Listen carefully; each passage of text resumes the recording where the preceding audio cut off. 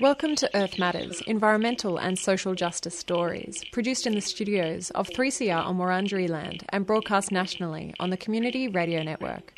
I'm Jem Rummold. This week we're heading west and getting an update on the thriving campaign to stop the construction of a new road known as Row 8 near Perth, which would cut through the precious Beeliar wetlands. Kim Dravniks, coordinator of Rethink the Link, will give us the lowdown before we speak with Simone Van Hattem from Frack Free WA on the campaign to wind back and prevent more unconventional gas fracking across that enormous state. Hi, Kim Dravniks. I'm the coordinator of Rethink the Link. Thanks so much, Kim, for joining us on Earth Matters. Thank you for having me. So can you please tell me about the Row 8 proposal and just assume that our listeners haven't heard about it before? I guess most people from Melbourne will know about the East-West Link that Tony Abbott dropped on Australia at the same time as WestConnect and the Perth Freight Link. It'd never been on any of our strategic plans in WA, and he came out with that in August 2014. On the federal budget. And so our group, Rethink the Link, started in January 2015 when we realised there had been no community consultation about this freeway that was planned to go towards the port to take major freight trucks through to the port, but it didn't actually quite meet the port. It stopped about 3 kilometres short of it. Okay, and this is the Fremantle port? This is Fremantle. Fremantle Port is one of our older ports in Australia. It was built in the days of the sailing ship and is actually not large enough to take the containers, ships that are now coming through. Okay. The very large ones, and most other ports have now moved away from their urban areas and into, industrial zones, which has been the plan in WA for over a decade, bipartisan agreement to build a new port in Kwinana. And then suddenly there was this road put upon us. And so the purpose of the road is ostensibly to reduce congestion in Perth, is it? Or is it around Fremantle? It was meant to remove trucks from a 6-lane highway that's currently was built for trucking from the Kewdale area, which is the industrial area near the airport, the international airport, to the port, onto 4 lanes of this Row highway. So it's also called the Row 8 extension and the Row 9 and Row 10. The Row 10 part has not been planned and is not even going to be planned until 2026, which would get the last part of the highway across the river into the port. The Row 9 section hasn't really been designed. It's been up in arms because it was going to take a lot of people's homes away, and they changed that to a tunnel, but that still hasn't been fully designed either, so we've got nothing on that.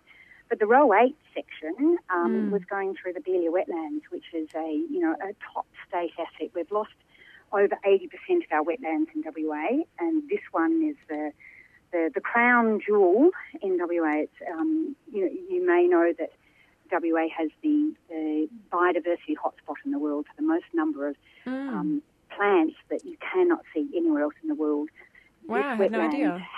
Is the jewel in that biodiversity hotspot. Okay, and can you tell me a bit about the wetland? How big is it? Whereabouts is it? What's the ecosystem like? It's a really diverse ecosystem through there. There's 3 different hydrological areas between the different lake systems that are working through that area. It's a system of inland lakes that are only about 10 kilometres in from the coast, and there's a system of coastal lakes, which are saline ones. So these are freshwater ones that run north-south. These ones are probably only about 15 kilometres away from central Perth, so they're very close to the city. And the tourism value of these are worth billions from the studies we've been doing because of that biodiversity in there. And it's not just the lake system that that has been planned to be bulldozed for this road, but also a dryland bush that is also some of the last stands of things like the woody pear tree in the metropolitan area. And so it's really incredibly valuable. There's trees in there that are hundreds of years old, and they have hollows which take at least 100 years to grow, so that they are a feeding habitat and a nesting habitat for our Carnaby cockatoo, which is a threatened species. And that's now a federally listed threatened species. And is the area used for tourism at all currently? Is it a place that people from Perth will visit to get out of the city? The area around Bibra Lake is one of the most well-used regional areas. In fact, they've just finished building only a few months ago a $3 million playground there, which will now only be 200 metres away from this freeway. Wow. Okay, so how much of the wetland would the Row 8 road impact upon? It's 97 hectares, the area that's going to be impacted. In fact, they've already bulldozed quite a significant lot. They started just 2 weeks before Christmas. And in fact, they started in the most significant section, which is only like 500 metres between houses. And it was devastating for all the people living in that suburb. They were not only watching this fantastic bushland that they'd lived with all their lives, they were seeing the animals being destroyed through there, because we're constantly seeing non-compliance with the so-called strict environmental conditions that were placed on this, top-class asset. But then they were covered in dust from the bulldozing, which was meant to be, watered down all the way through there, but the water trucks weren't there. And then they found out that we did a lot of examining of the land before there and had that tested for asbestos samples that were all through there. A lot of people had dumped asbestos, as they do everywhere. And the bulldozers had been going right on top of that and then put through the mulching piles. So not only just wood dust, but also asbestos dust was just covering the community, everyone there, the police, huge police presence at that time, and the children in the home. So it was devastating for people. And every report that went to the health department was referred back to the Main Roads Department, who then totally ignored it.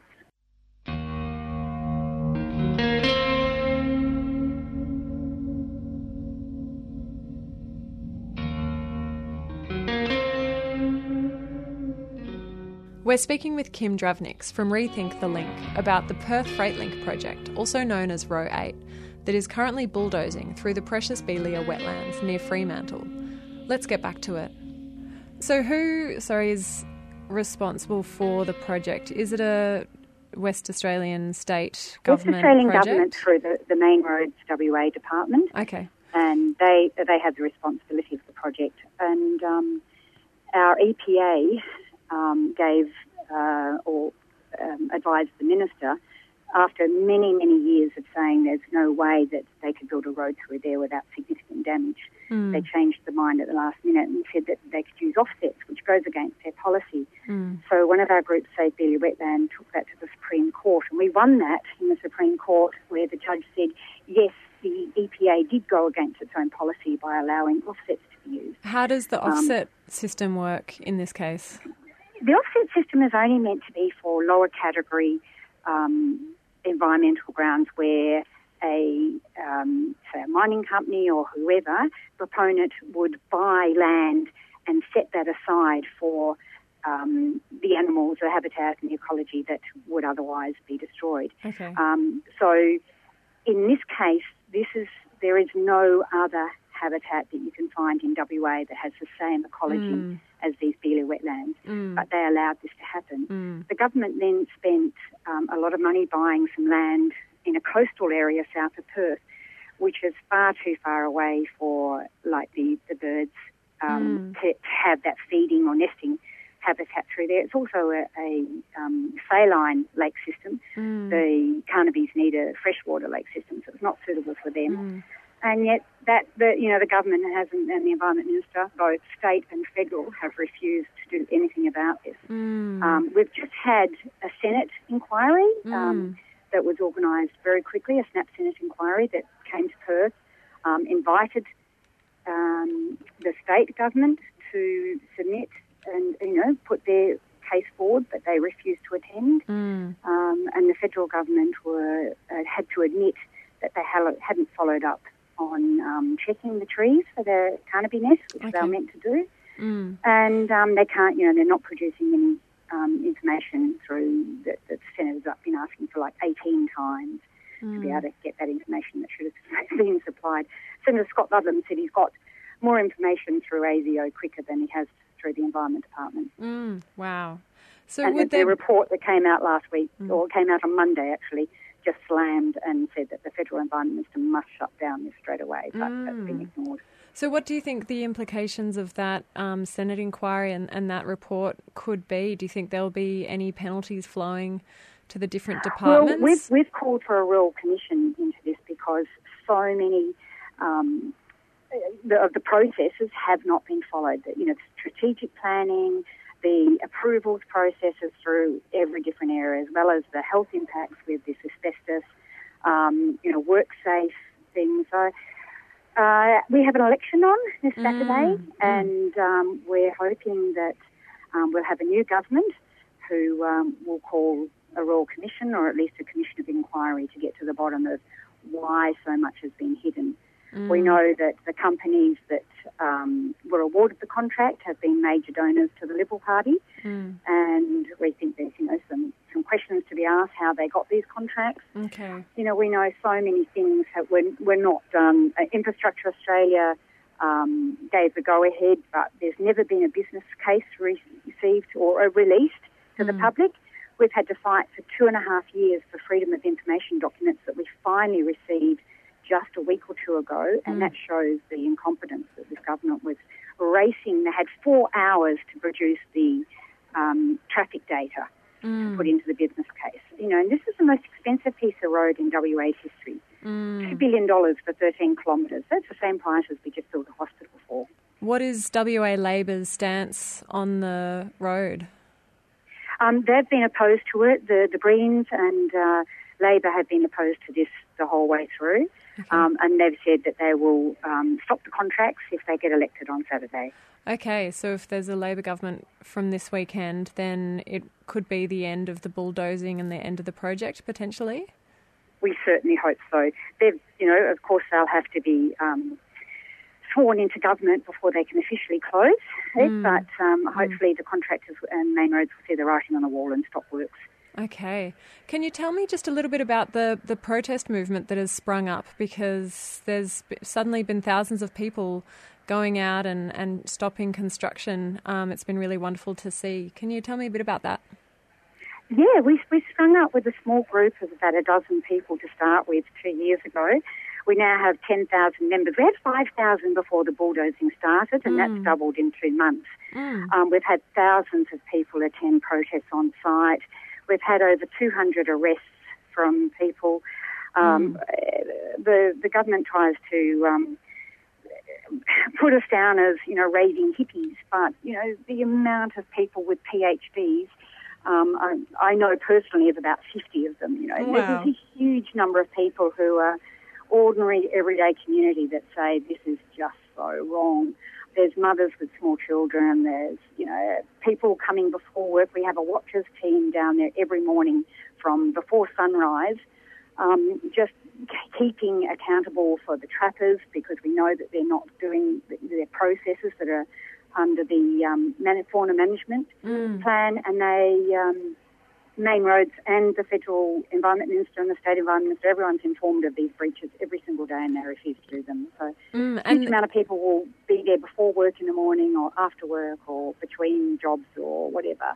And, so the most amount of arrests that have ever happened in a campaign in WA's history, we believe.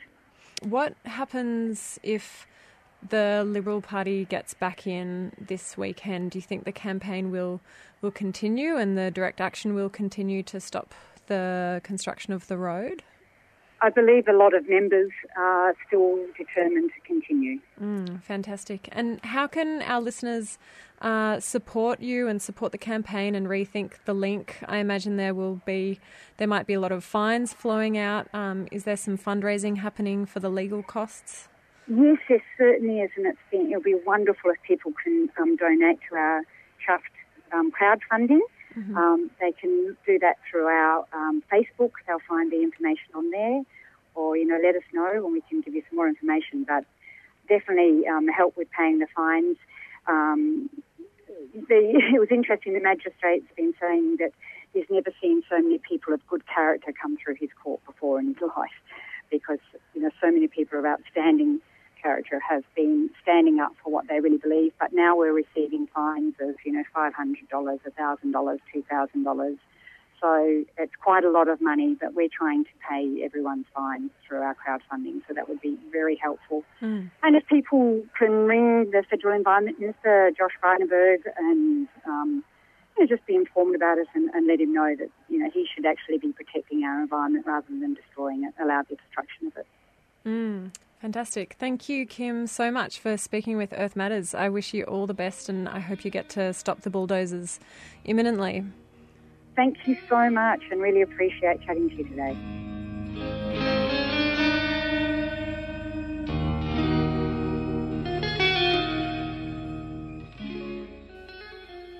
You're listening to Earth Matters, produced in the studios of 3CR in Fitzroy, Victoria, and broadcast all across these stolen lands we call Australia on the Community Radio Network. We're tuned into environmental battles in Western Australia. We've just spoken with Kim Dravniks from Rethink the Link on the total mess known as the Perth Freight Link, or Row 8. Now let's listen in to the battle to get unconventional gas companies to frack off.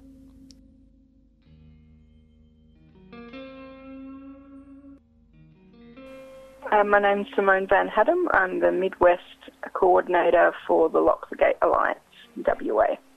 Great, thanks so much for joining us on Earth Matters.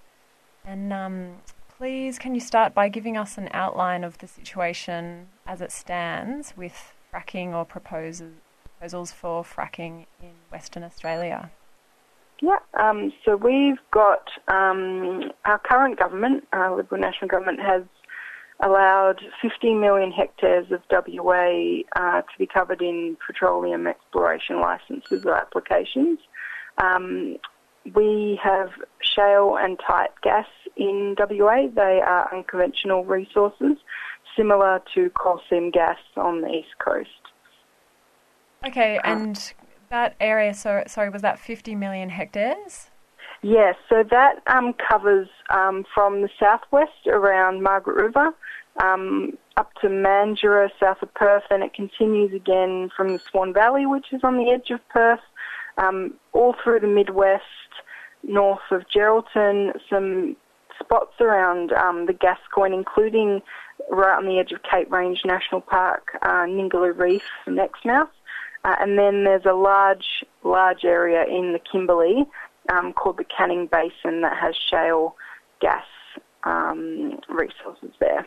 Okay, and that's the whole area that's open for companies to explore for shale gas, is that right? Yes, okay. And that includes town water aquifers, Perth's underground drinking water. Perth relies on about 46% of its drinking water from underground aquifers. They're at risk. And also, in the Kimberley as well, it's huge areas that include national parks as well. Okay, and are there companies that are exploring? Yes, so there's several companies exploring, and there have been about 10 wells fracked in the last few years in the Kimberley, in the Midwest, and I think one was in the Southwest. So there have already been wells fracked by Buru Energy in the Kimberley, and AWE and Transerve have done fracking exploration in the Midwest as well. Okay, and what's been the response so far to those projects, or how have they unfolded? There's a lot of concern from communities around those areas. There's been gas-field-free communities declared by farming communities and southwest regional communities. In the Kimberley, there's been opposition from a lot of traditional owners, including Yawuru people, who said no to fracking on their country, but Buru Energy went ahead anyway. And now Micklo Corpus has been camped outside of one of the sites, the main site, for nearly, or maybe over just 2 years now, are protesting that there. But there's others as well who are protesting these things, and that continues to build, and especially extra around election time, of course. So there's an election this weekend. What are the implications of either the Liberal Party winning office again, staying in, or Labor getting in? If the Liberal Party win, then fracking just continues, and industry have actually indicated that WA is a prime target for unconventional resources, so we know they're interested and ready to go. But yeah, the Liberal Party are the ones that have allowed all these gas licences and applications. They've refused to put a halt on it until it's proven safe. They won't give veto rights to farmers or traditional owners or pastoralists. So it just continues as is. They say they have strong regulations, but so does every government in every state, and there's already been issues in WA with some of the exploration wells and in other states, obviously, and the US has been various issues. But if Labor win, the ALP have committed to a statewide moratorium on unconventional gas and fracking. And they've actually announced a few months ago a permanent ban on fracking in the southwest Perth and Peel regions, which is clearly because of the strong community campaign. They haven't provided much detail on that southwest ban though. We're unclear if it covers all unconventional gas exploration, not just the process of hydraulic fracturing. Okay. And with the statewide moratorium, there's no time frame on that. So they have said they'll hold an inquiry until it's proven safe, but there's no time frame for that temporary ban. Okay, so a moratorium would be a temporary thing and a ban would be a lasting legislation. So just recently in Victoria, the Parliament has legislated to ban fracking permanently. I guess, is that what you're advocating for the WA government to also do? We've been focusing on a moratorium so that it can then go further to a permanent ban eventually, because the science isn't in. The science is still coming in about the dangers, and we know that Victoria also first had a moratorium before they then committed to a permanent ban. But we know that lots of the communities I'm supporting throughout the Midwest and around the Perth and Swan Valley area and in the Southwest definitely want to see a permanent ban on this. How do the different towns and different areas coordinate and stay in touch with each other across such large distances? It must be difficult to try to coordinate a campaign across such an enormous expanse of land that's proposed for fracking. Yeah, there's lots of emails flying around. We have phone hookups between the regional coordinators, and a lot of communication via Facebook as people slowly meet each other from different areas. We recently had the Midwest to Perth Ute Muster, where all of the different communities and action groups from the Midwest came together to drive in convoy and picking each other up along the way to Perth to send the message to Perth people that they need to consider this risk to their food bowl and water, but also take the message to city politicians and Premier Barnett's electorate of Cottesloe. That sounds great. Yeah, it was a lot of fun.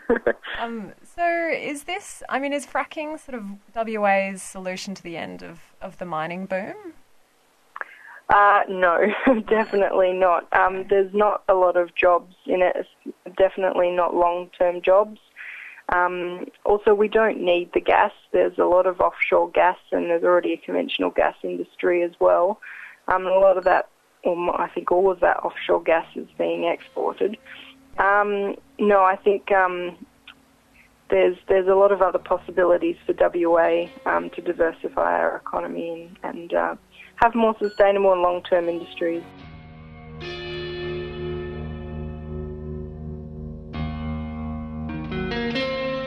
Farmers, pastoralists and traditional owners can't actually stop this from occurring on their properties.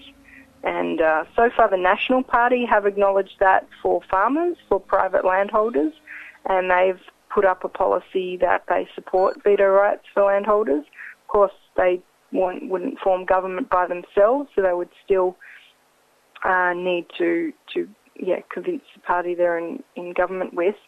And Labor haven't talked about veto rights, but they say their moratorium will cover it. But I think a lot of people still want certainty from the Labor Party as well, that farmers, pastoralists and traditional owners will have veto rights to stop this on their land. Yeah, that sounds really crucial, and it sounds like the Labor Party needs some more pushing. So even if they get in, it sounds like there will still be a pretty big job ahead of you. Yeah. So how can listeners find out more or support the campaign in WA to stop the fracking? So we've got a website, frackfreewa.org.au. That's the local WA Lock the Gate campaign website, so to speak. And also all the social media channels, it's frackfreewa. So Facebook, Instagram and Twitter.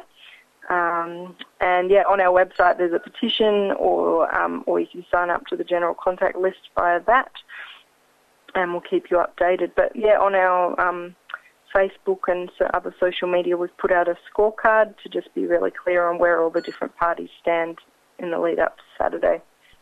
All right, thanks so much, Simone, for speaking with Earth Matters. Thank you very much.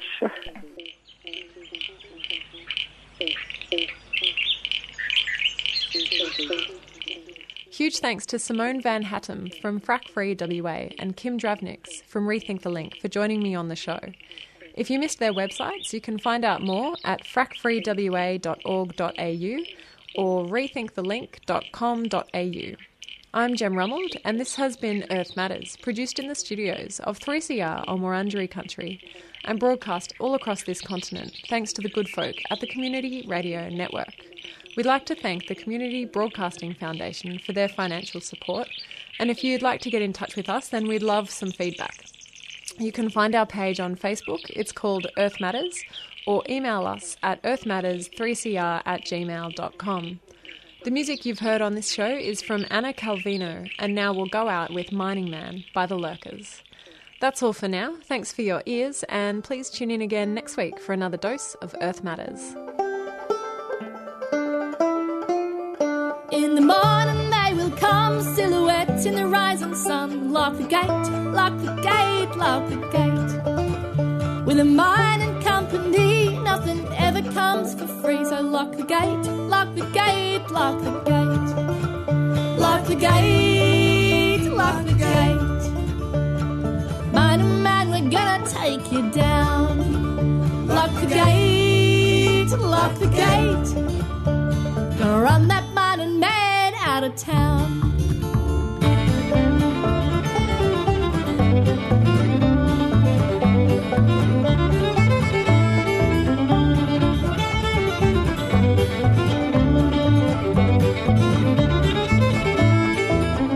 They'll drill poison in the land, crack the bedrock where we stand. Lock the gate, lock the gate, lock the gate. From the Liverpool plains to St. Peter's back lanes. Lock the gate, lock the gate, lock the gate. Lock the gate, lock the gate. Mining man, we're gonna take you down. Lock the gate, lock the gate. Gonna run that mining man out of town.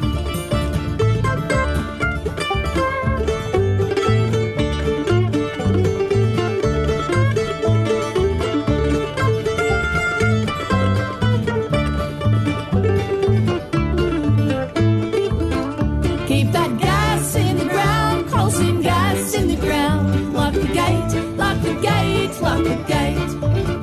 Keep that gas in the ground, coal seam gas in the ground. Lock the gate, lock the gate, lock the gate. Keep that gas in the ground, coal seam gas in the ground. Lock the gate, lock the gate, lock the gate. Lock the gate.